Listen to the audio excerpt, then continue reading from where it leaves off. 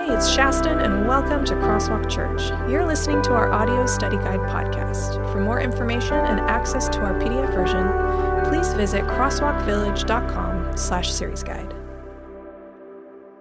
Week 3, James 1:18-27. He chose to give birth to us by giving us his true word, and we, out of all creation, became his prized possession. Understand this, my dear brothers and sisters.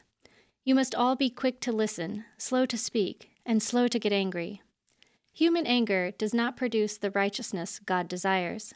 So get rid of all the filth and evil in your lives, and humbly accept the word God has planted in your hearts, for it has the power to save your souls. But don't just listen to God's word. You must do what it says. Otherwise, you are only fooling yourselves. For if you listen to the word and don't obey, it is like glancing at your face in a mirror. You see yourself, walk away, and forget what you look like. But if you look carefully into the perfect law that sets you free, and if you do what it says and don't forget what you heard, then God will bless you for doing it. If you claim to be religious but don't control your tongue, you are fooling yourself, and your religion is worthless.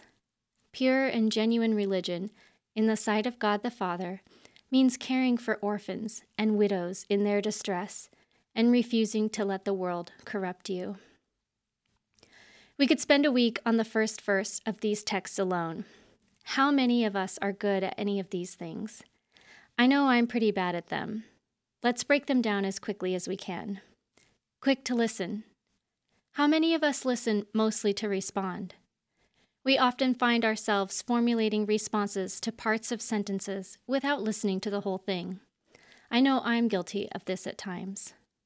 Slow to speak. Every once in a while, someone suggests I should exercise the ministry of listening a little more than I do. As someone who speaks for a living, it does me well to be reminded of the opportunity to listen rather than to speak. Slow to get angry. This is a good one. How many of us have the patience we need in order to continue our relationships?